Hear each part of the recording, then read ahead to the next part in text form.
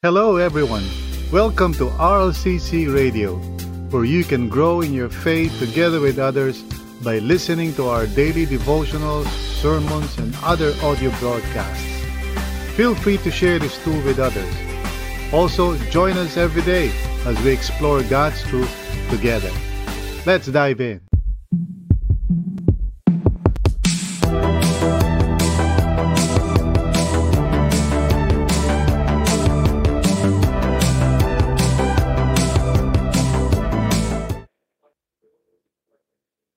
I thank the Lord for the opportunity tonight to once again meet with you online and to study the Word of God together with you.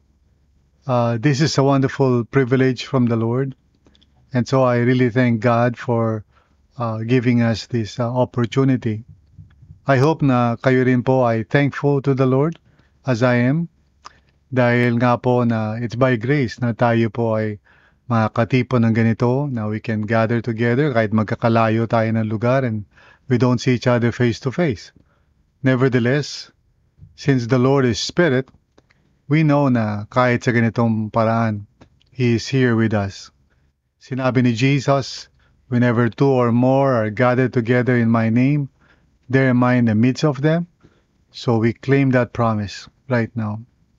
Kaya i-ready po natin yung ating mga sarili. Wherever you are right now, would you just relax and sit down siguro? And ibaba muna natin whatever it is na maaaring kinakaabalahan natin. Let's focus our hearts and minds upon the presence of the Lord.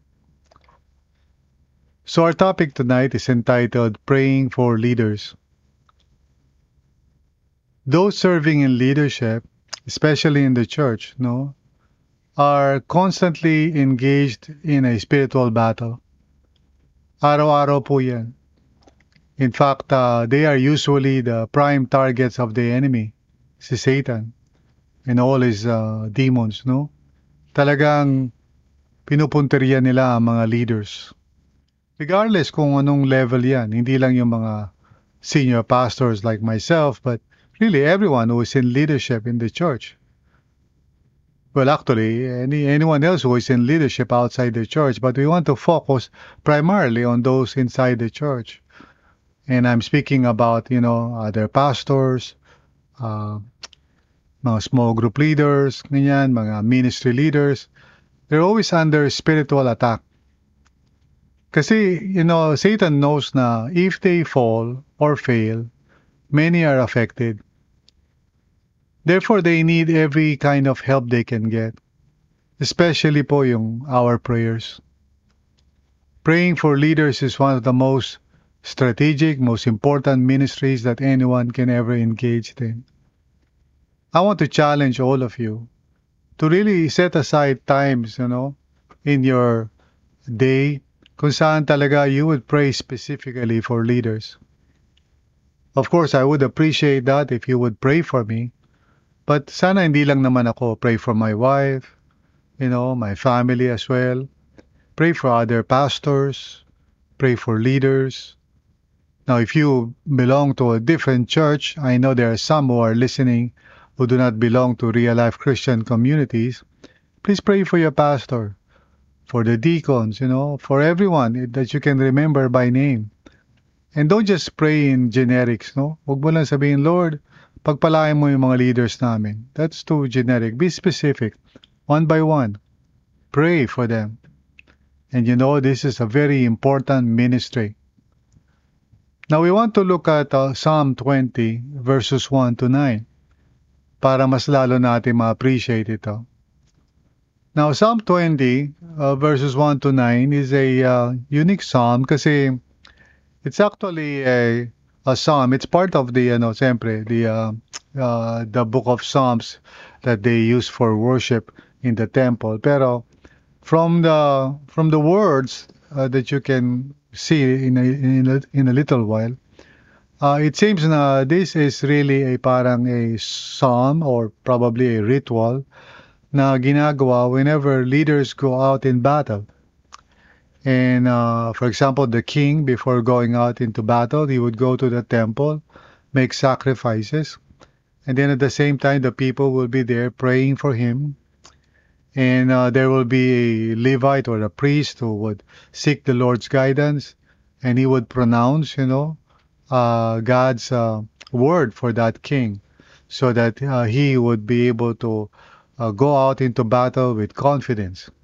Yun yung original niyan context. We don't know exactly, of course, kung meron bang specific time in the life of David, for instance, kung saan nangyari ito. But it's quite common during those days that kings, especially in Israel, they would seek the Lord's help rather than just depend on their own strategies. So they would go to the temple and offer sacrifices just like everyone else to seek the Lord's guidance. Now, siyempre hindi naman tayo mga hari at hindi naman tayo pumupunta sa gera. But I think we can apply it to leaders. Leaders, of course, need prayers. And that's why itong passage na to is quite appropriate sa ating pag-uusapan, which is praying for leaders. So would you join me as we read? Basahin po natin. Sabi sa verse 1 ng chapter 20, May the Lord answer you when you are in distress. May the name of the God of Jacob protect you. May He send you help from the sanctuary and grant you support from Zion. May He remember all your sacrifices and accept your burnt offerings. Selah. May He give you the desire of your heart and make all your plans succeed. We will shout for joy when you are victorious, and will lift up our banners in the name of our God. May the Lord grant all your requests. Now I know that the Lord saves His anointed. He answers him from His holy heaven with the saving power of His right hand. Some trust in chariots and some in horses, but we trust in the name of the Lord our God. They are brought to their knees and fall, but we rise up and stand firm. O Lord, save the King, answer us when we call. So ito po ang word ni Lord para sa atin tonight before we sleep. And a good reminder sa atin to really pray for leaders. So I pray na pagkatapos itong devotions natin, that you would set aside some time to lift up, the names of the leaders in your church, or, in the case of RLCC, yung mga pastors nyo or yung small group leader nyo. But let's pray for now para maunawaan natin to. Dear Lord, maraming salamat sa iyo. For by your grace, Lord God, we are able to meet again online. Salamat po. Though we are separated by distance at time zones, still you gather us together, Panginoon, as one people, as one community. And we thank the Lord for this. Surely now, Lord, you have a word for us, kaya we are confident and expectant, Lord God, to hear your word for us, Panginoon, personally. Lord, as we listen and as we think about it and meditate and contemplate, may you just guide us, O Lord, and help us, Lord God, to be able to hear clearly and so respond faithfully to your word. Now, this is our prayer, Panginoon. Maraming salamat po. Thank you for your word for tonight before we sleep. In Jesus' name, amen and amen. Purihin ang ating Panginoon. Itong topic na to, praying for leaders, of course, I want to talk about it, hindi lang dahil ako ay isang leader, but really to just remind you na tayo po ay isang body of Christ. And if you belong to our local church, for example, everyone should. If you belong to a local church, you should not think of leaders as parang bahala na sila sa buhay nila, basta minimit nila yung needs ninyo. That's not the way to think of ourselves as being members of the body of Christ. Rather, we should have equal concern. Yan po talaga ang turo ng Word of God sa atin, that we should not just think of leaders as those who are serving and, we are sometimes even criticizing them for their failures. Dapat po isipin natin na we are all in this together. And so bilang isang responsible member of the church, of the body of Christ, huwag nyo lang po isipin how leaders can minister to you, but rather minister to them as well. And the best way to do that, of course, the best way is to really pray for them. So, our topic tonight is how should we pray for leaders? Okay? Now, simple lang naman. And in fact, when we read this psalm, you can easily see na merong transition mula verse 5 hanggang verse 6. So, we see two ways actually dahil sa form nito. Verses 1 to 5 is the first part, and then verses 6 to 9 is the latter part. So let's talk about, how we can pray for leaders. First of all, pray a prayer of blessing for them. A blessing is, an act of our will kung saan we actually will the good for another person. To bless is not just to say, God bless you. To bless is a very sacred act. Serious po yan. We don't just say to a person, God bless you kasi inaching siya, Or minsan parang bukang-bibig natin, God bless. No, to bless someone is really something very serious, something very spiritual. To bless a person is to will the good for that person. And so when I say pray a prayer of blessing, that means you really will the good for the leader.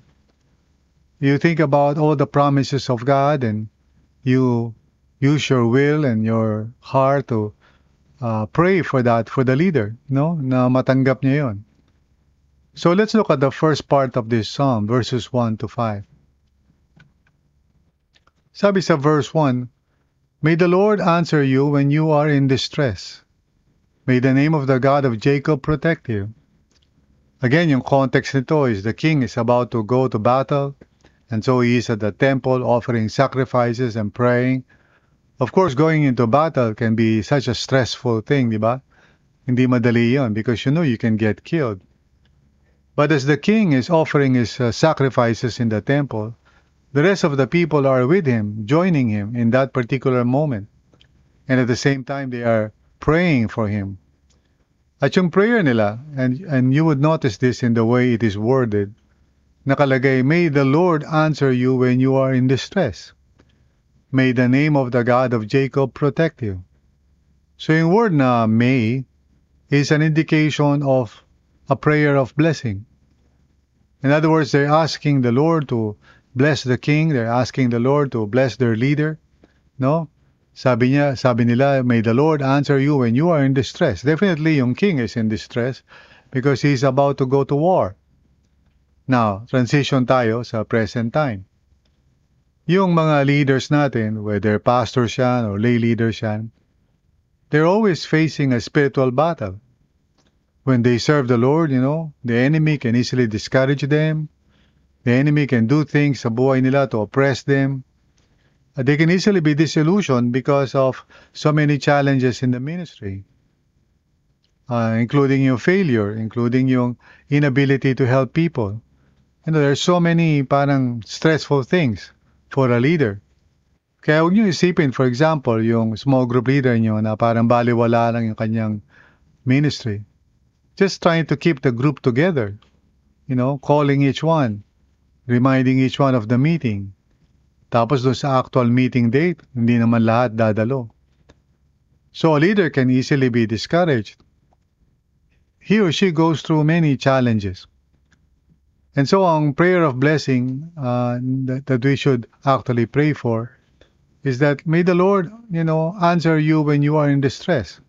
So when we think about a leader, we pray, Lord, may you answer the prayer of our leader.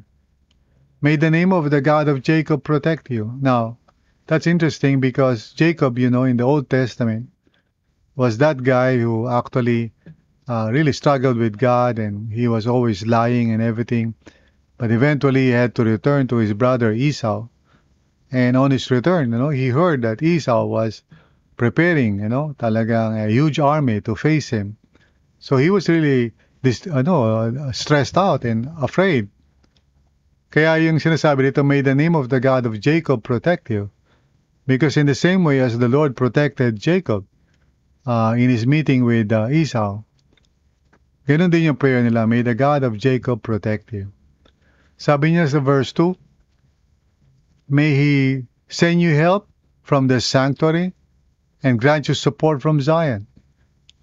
Now the king is going to go out in battle. He will be far away from Jerusalem. Pero sinasabi ng mga congregation who are praying for him na kahit malayo siya, the presence of the Lord will be with him. Now, as a leader, talagang napakahalaga niyan. The leader needs the presence and power of God in his life. Wala siyang magagawa except by the grace of God.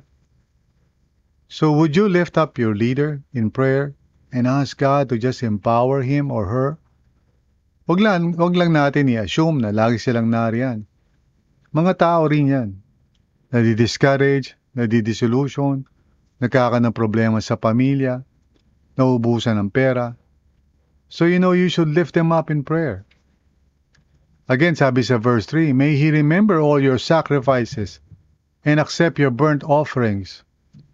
Selah. Selah is a term that we are not so sure what it means, but most people believe na it's a pause in the music. So parang a way to think about it.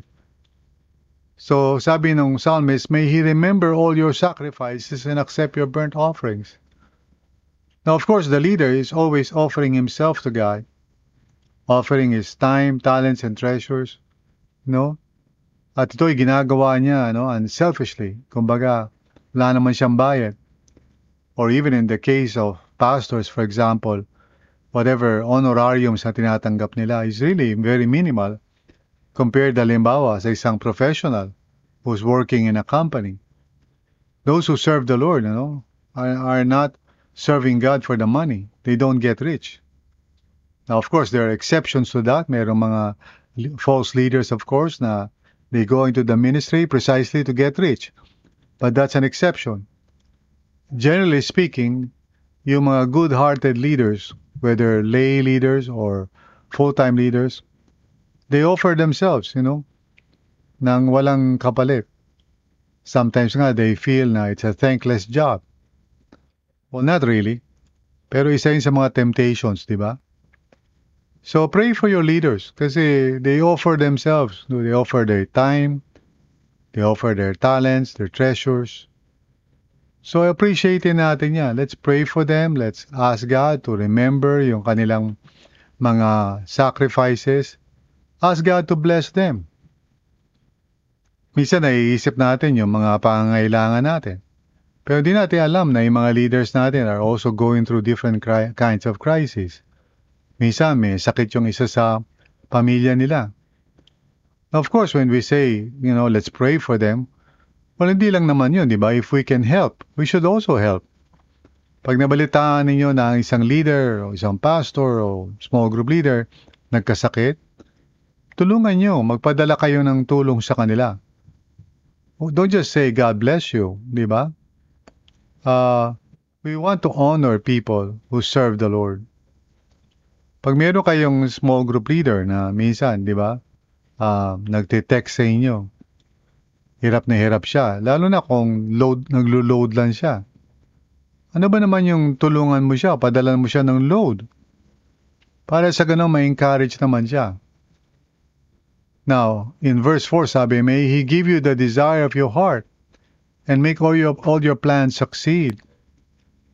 Now, for the king, siyempre, that means he's making strategies, war strategies para ma-overcome niya yung kaaway. But for us, what does it mean? Well, ang mga leaders, they're aspiring also for goals. They want the members of their small group to grow spiritually. Or maybe for a pastor, they want the church to become spiritually alive and so forth. Now, makiisa naman tayo dun. Let's pray now. Matupad yung mga plano ng ating mga pastor. Matupad yung mga plano ng ating mga small group leaders. At wag naman sana tayo yung hadlang. Yung bang wala tayong ginawa kundi mag-criticize. Di naman tayo tumutulong. Di naman tayo nagsasuggest ng ibang alternative. Basta naghahanap lang tayo ng butas. You know, being a leader is hard. Those who are leading, of course, they need to figure out how to be faithful to the Lord. They need to rely on God. Pero siyempre, di ba? Tao lang naman sila eh. So we need to help them and assist them and work alongside with them. Kung meron silang mga plano, tanungin natin, Pastor, ano po ba ang plano nyo? How can I help? O anong gusto nyo bang ma-accomplish? I'd like to volunteer. Dapat bilang mga members of the church, we should be eager to really help our leaders, regardless of, what level they are in.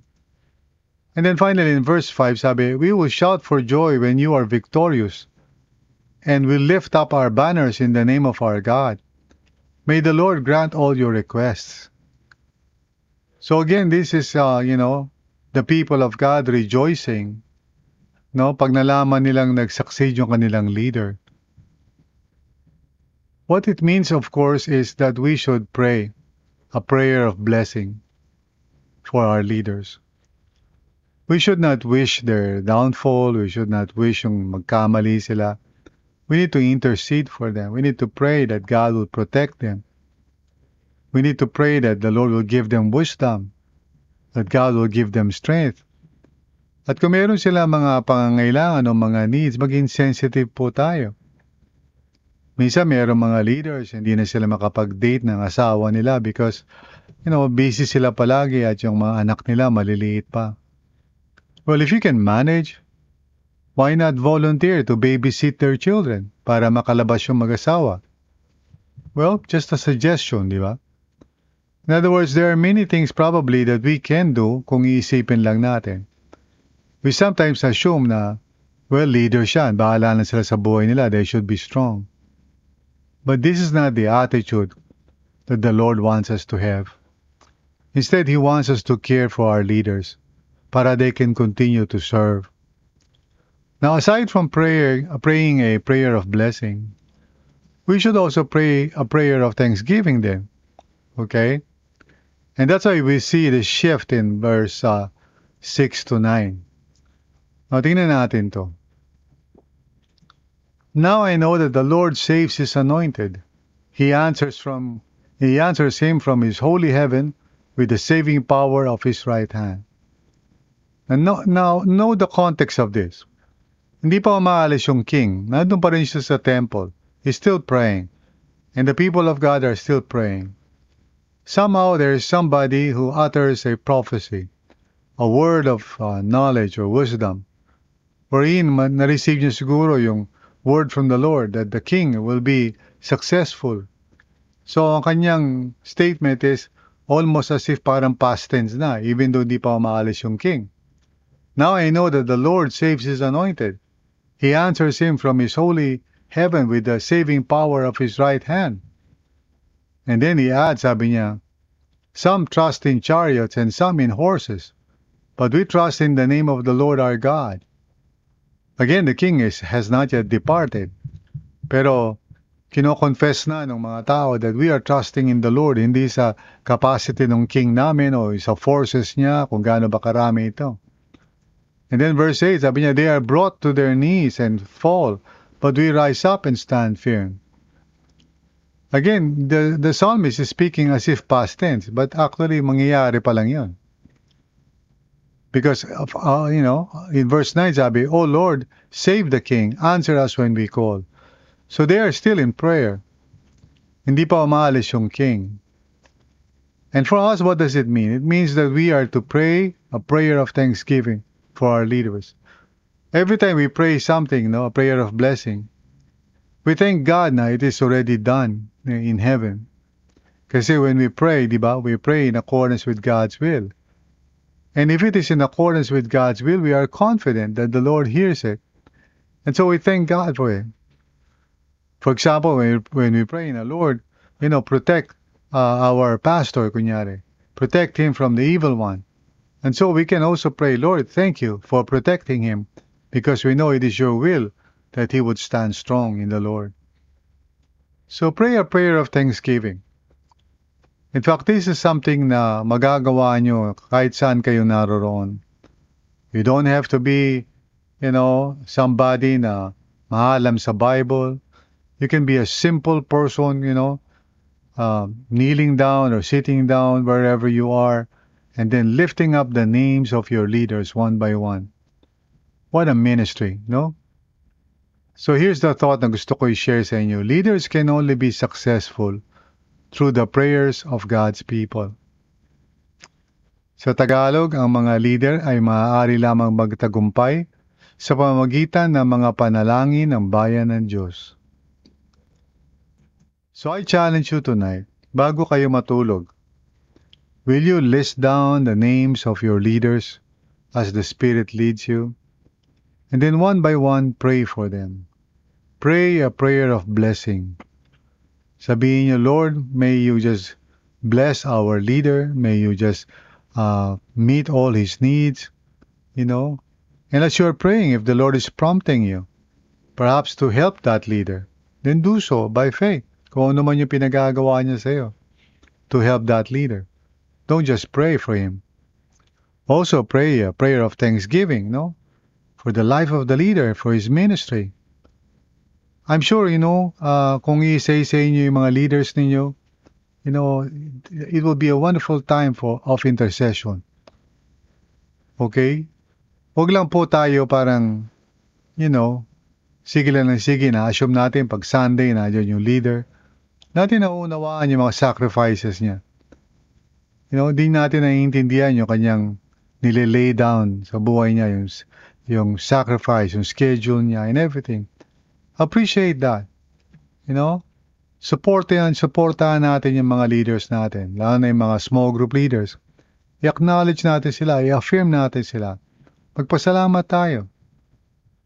Magpadala tayo ng some kind of token of appreciation sa kanya para ma-feel niya na hindi wasted lahat ng kanyang ginagawa.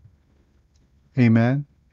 I don't say this for myself, but rather for the other leaders, for the other pastors. Sa RLCC, we have other pastors. Show your appreciation to them. Love them, care for them, pray for them. This is a very important ministry, mga kapatid. Amen? So let me pray for you. Lord, tulungan niyo po ang bawat isang nakikinig. Lalong-lalo na kung wala pa sila sa leadership but they are basically benefiting from the ministry of leaders in their lives. Lord, tulungan mo ang bawat isa na magkaroon ng tamang attitude, that they would really pray for their leaders. Tulungan niyo po ang bawat isa na maging thoughtful, maging caring toward leaders. Hindi lang yung criticize, but rather lifting up the leaders, the pastors, the small group leaders, the deacons, whoever who are serving the Lord. Nawa, Lord, for those who are listening right now, na wala pa sa leadership, Lord, may you just motivate them to do this. At kahit yung mga leaders na, I pray that we would also pray for our fellow leaders. Lord, I pray na lahat po kami would really have the motivation, the courage, and then the generosity of spirit to really lift up in prayer the leaders that we know. Lord, napakahalaga ng ministry nito because the leaders are often under attack. Many leaders already fall. Marami ng leaders na nawawala. Dear God, I pray, as the people of God grow in maturity, may we intercede for our leaders, regardless of what kind of leader they are, whether pastor, small group leader, ministry leader, whatever. Lord God, dalangin ko po that we will really pray for each one of these leaders by name, specifically, personally. And if prompted by your Spirit, Lord, I pray that we would also respond if there is anything that you would want us to do for that leader. So tulungan niyo po kami, Lord, to respond to your word right now at hindi lang kami maging listeners. Maraming salamat po, Father. Thank you for once again speaking to us through your word. In Jesus' name, amen and amen. Thank you for listening to this episode. We hope you were encouraged and edified to continue following the Lord and growing in your faith together with others. If this content helped you, consider sharing it with others. Also, if you would like to support this ministry, please visit solo.to/rlccphil. That's solo.to/rlccphil. See you again.